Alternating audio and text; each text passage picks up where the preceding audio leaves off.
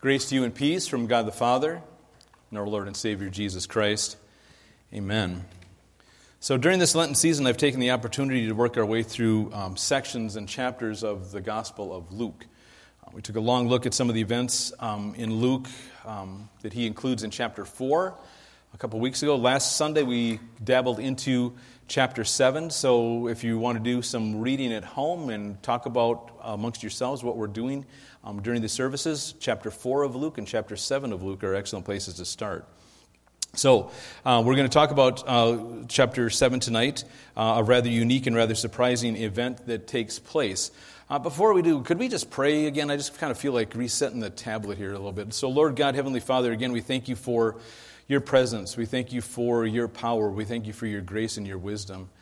Pray that your words are spoken from this pulpit tonight and go directly into our ears, again, to change us to who we are. Help us understand your words. Help us understand your attributes. Help us understand more about you so that it strengthens our faith, especially here during this Lenten season when that's what we're focused on. So thank you again, Lord, for giving us the opportunity to hear your words. So I'm going to jump right into it, as we always do. But actually, before we get into it, I want to kind of frame what's happening here or where it's happening. So let's look at, we have the map real quick, Jared. So Jesus is coming back down into Capernaum.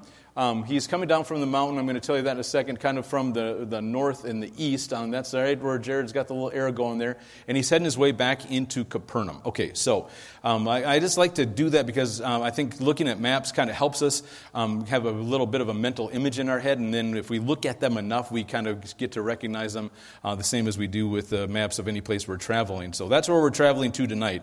So here we go. Luke 7, verse 1. It says, when he had completed all his discourse in the hearing of the people, he went to Capernaum. Great, right? Okay, so that verse right there should bring up a couple of questions in your mind. Maybe even out loud. Well, who's he for beginners, right? He's Jesus, right? Okay, and he comes down, completed all his discourse. My second question is, what is a discourse? A discourse is kind of a teaching. As in, like in college, did you take discourse? I will be in town all week. Specifically, it took a little second to get that one. Specifically, this is talking about the Sermon on the Mount. So Jesus is coming from the Sermon on the Mount, and he's coming back into Capernaum. And then on his way, some crazy things happen here. So we're going to talk about this a little bit later about that Sermon on the Mount. But he's heading to Capernaum. Capernaum is his adopted home. Now, he's now no longer based in Nazareth because they kind of kicked him out. He goes back there a little bit later, but that's just for a cup of coffee. But he's really basing himself in Capernaum. And then, true to Luke's style of writing, and like I've said, I really like Luke's gospel. Maybe you shy away from it a little bit because it's the longest gospel, but he really gives some incredible detail, and he's got an incredible style of writing. But like I said, true to form in Luke's gospel, we get the dilemma right away. So look at verse 2, the problem or the dilemma. It says, in Capernaum there was an army officer. He had a servant who was very sick, and he was near death. The officer loved the servant very much. Okay, now, in this historical account, there's plot twist after plot twist. Almost every verse gives us a new plot twist. So the first one's right here. First, we have an army officer. Maybe a better translation for this is a centurion. But then we got to explain what a centurion is. He's an army officer, Roman army officer, part of the Roman army, in charge of 100 men. Thus, the name centurion. Just like a century is 100 years, a centurion is in charge of 100 people, 100 men. They were appointed, the centurions were appointed from among their ranks. They were promoted by virtue of their bravery, their loyalty, their character, their prowess in battle. Centurions, however, were expected to fight right alongside and right in the formation. In fact, their position was to the left of the first line of the formation. So sometimes they didn't last very long either, depending on how many times they went into battle. But all of that put together made them very influential in that society, in their society. Now, strangely enough, the Bible mentions several different centurions, they mention centurions several different times. We don't know if they're different ones or not, to be honest with you. But every time that they talk about them, it's in a positive light. It's a centurion that's at the foot of the cross that says, surely this was the Son of God, and then on and on like that. It was okay. So now he has a request.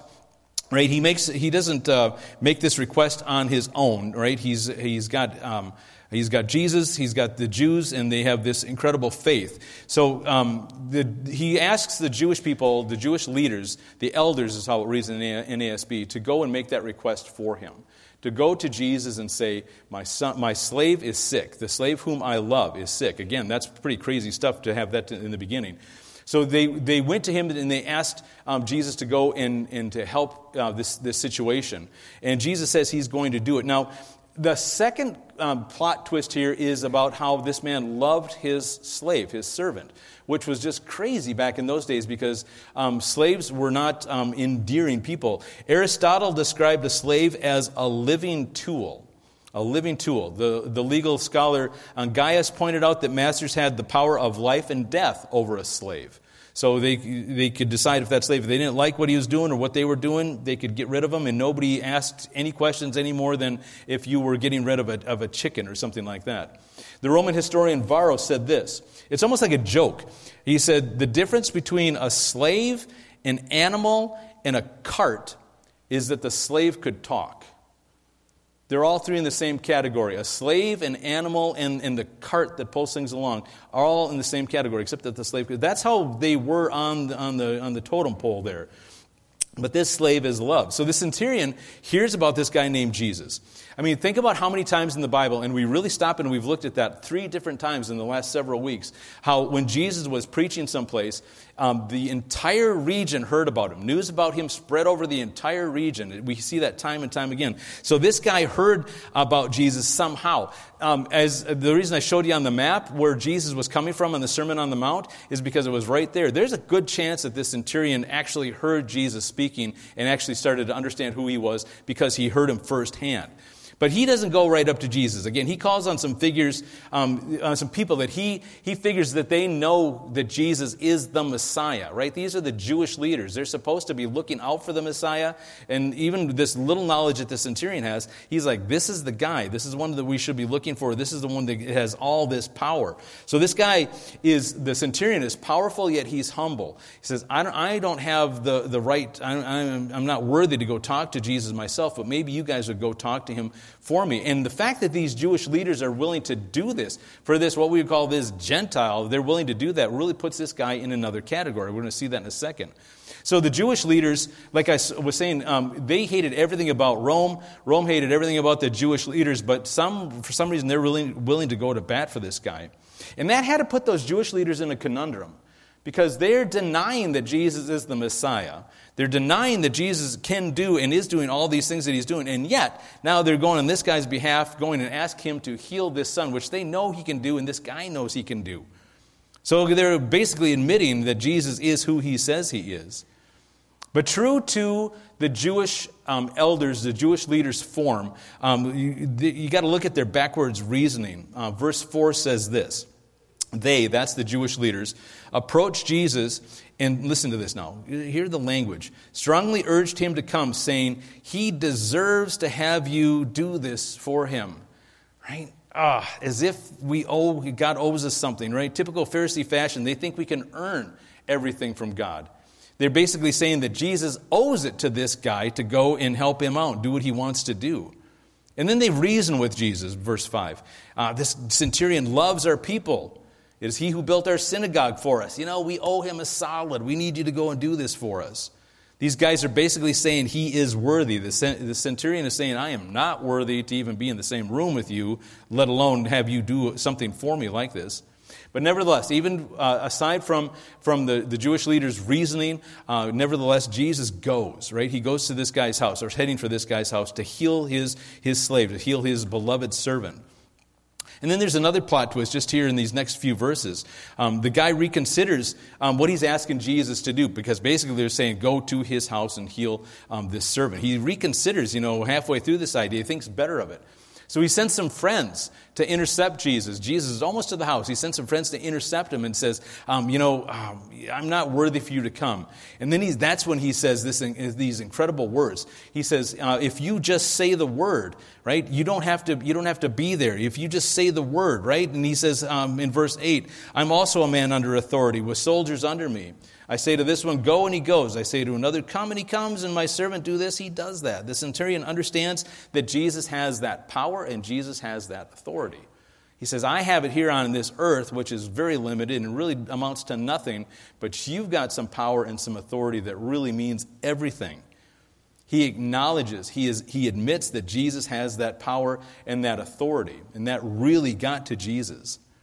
And he says some words that Jesus emphasizes as an example to all. You know, in part of verse 7, he said, just say the word. Just say the word, and I know my servant will be healed. You don't have to be there. You don't have to come. I know how people are. I know how these are going to handle your orders. I know they're going to obey you. Just say the word. Now, maybe this guy is already a follower of God, because there's some verses that really back this up. Maybe he's already a follower of God.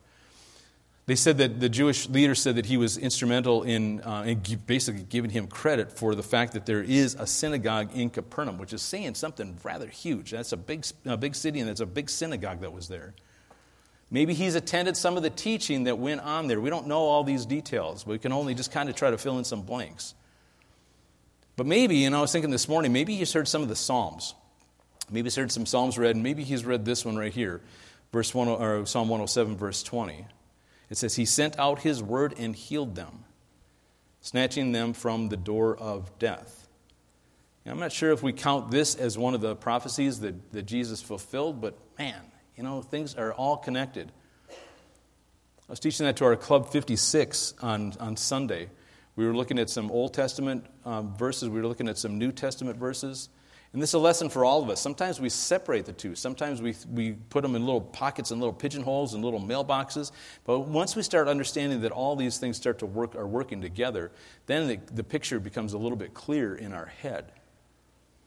So when this guy's message of just say the word got to Jesus, Jesus starts taking that opportunity to teach. Well, let's first see how Luke records Jesus' reaction, because I really want you guys to hear this, and I really want us to understand what we're reading and how we have to read into this a little bit, and how we go about understanding this. So in Luke 7, the first part of verse 9, it says, when Jesus heard this, he marveled at him. This is the NASB 95 version. Marveled is really the only acceptable translation here of the Greek word we're talking about. We simply cannot use the words surprised. We can't use the words shocked. Or we can't even use the word amazed at something like this. Surprised, shocked, amazed. Those words, stay with me for the English lesson for a second here. Those words are adjectives. They describe something. But first of all, the Bible tells us some things about surprising God and the fact that we cannot surprise God. Look at Psalm 139, verse 4. Even before I speak, you already know what I will say. There's nothing that we can say that's going to surprise God. There's nothing we can think that's going to surprise God. God already knows it. Think about that for a second, by the way. God already knows your thoughts and He knows your words before you say them. So, just saying. What we're translating here is a verb from the Greek. That word marveled. Can you pop up 7:9a again, Jared? We're translating a verb here. It's something that Jesus is doing. Not something that He's reacting to. Not something that happens to Him. Those other words, like I said, are adjectives that describe one's reaction. The reaction... Our reactions, stay with me for a second, our reactions are passive verbs. They're things that happen to us. This word marveled is an active verb, something that Jesus is doing. I think and to stay in the English lesson for a second here, you might have to look some of this up when you get home, just kidding. I think it's the preposition that throws us off here, because it says he marveled at him. The preposition at doesn't actually belong in this translation because it's not part of the Greek language. It's not part of the Greek phrase. So if we changed that preposition from at and changed it to the word about, he marveled about him. It takes that surprise factor out of Jesus' not reaction, but the way then he proceeds, the way he reacts to it. So then how does Jesus marvel about him? Well, like I said a second ago, Jesus takes this opportunity to teach. He takes the opportunity to use this guy as an example for us. So the second half of verse 9 It says he turned around, Jesus turned around and said to the crowd following him, Jesus, he said, I tell you, I have never found faith like this, not even in Israel. What kind of faith are we talking about here? This guy, the centurion, said, you don't even need to be there. All you got to do is speak the word, and I know whatever it is that is going to obey you, I know it's going to obey you. You have power and authority over everything. Over disease, over death, over everything. So whatever it is that's going to happen, I know it's going to happen if you just, what? Say the word. Now, before we dig a little deeper and understand how to apply this lesson to our lives, I want you to hear and I want you to understand how this whole story ended. Verse 10 says, Then those who had been sent by the centurion, remember the scene now. First, the Jewish leaders come to Jesus. They meet him as he's going to Capernaum. It says, we want you to go to this centurion's home and heal his sick slave, right? Jesus says, let's go.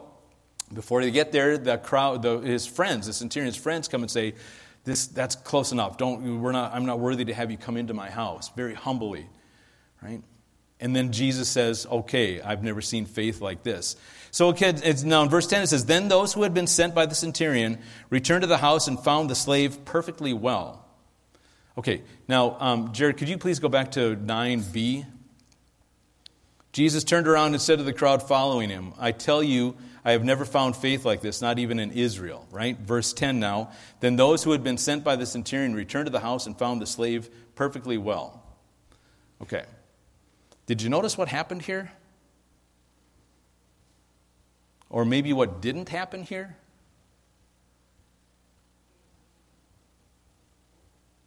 The centurion said, just say the word. And unless I missed it, Jesus didn't say the word. Right? Jesus has power and authority that we don't understand. The power of Jesus goes way beyond anything we have seen or can imagine. But just like everything else, there's two sides at work here. The Jewish elders think that Jesus owes this guy a solid for the things that he's done, right? Jesus, you owe this guy a favor or two. This guy, they actually use the word deserves what he's asking for. The centurion says things like, I'm not worthy even to talk to you. I'm going to send people to talk to you. I'm not worthy, and I'm sure not worthy for you to come to my place. He also says, I recognize your power and authority, and I recognize power and authority when I know it and I see it. Jesus replies, I have never seen faith like this before. I've never seen faith like this before. That Greek word for marveled is thaumazo.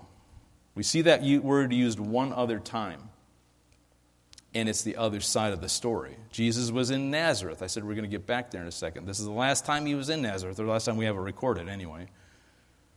His own people, now there was one time when they tried to throw him off a cliff. This is the second time he goes there and he tries to kind of make amends. He tries to heal some people, and he tries to help them, but their unbelief keeps him out of there basically. And in Mark 6, verse 6, it says, he marveled because of their unbelief. And he talked about it. So what are we looking at here, and how do we circle this back into our lessons during this Lenten season? The Lenten season is for new growth in our relationship with our Creator. The Lenten season is for new growth in our Creator, in our relationship with our Creator. I said before, there's two sides to this story. There's belief and there's unbelief. Belief with the right attitude, with humbleness of heart. Now coming from the standpoint, not coming from the standpoint that God owes us or that we deserve, we've earned anything. But here's the real deal. If this Roman, this Gentile, this soldier, if this guy can figure this out with just a grain of spiritual instruction, how much stronger, how much greater should our faith be? Because we might not realize it, but we have the whole counsel of God right here in our hands. It's complete. That's why I say we have to be able to connect the Old Testament with the New Testament for starters, and then everything in between.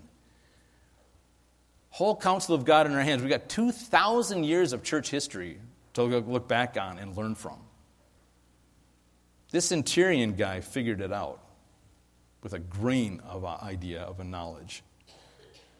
This Roman can't stand these Jewish people, but he's different. This Gentile, separated from anybody, but he's different. He's a soldier, but he's different. He figures it out. I know power and I know authority when I see it. So instead of being like those Jewish leaders, assuming and arrogantly thinking that we've got it all figured out, heard it, been there, done that kind of idea, why don't we start embracing it again? Why don't we let God's words grow our relationship with Him and take this Lenten season to do that? We arrogantly think we have it all figured out. So we might actually be part of some of these other verses like Mark 4:40. Jesus said to them, "Why are you so afraid? Do you still lack faith?" Matthew 14:31. Immediately Jesus stretched out his hand and took hold of him and said to him, "You of little faith, why do you doubt? I'm here for you. I will never leave you. I will never forsake you." So to sum it up, what's this Lenten season all about? We should be praying this Lenten season just as the apostles did and say this in Luke 17:5. The apostles said to the Lord, "Increase our faith." Amen? Let's stand, please.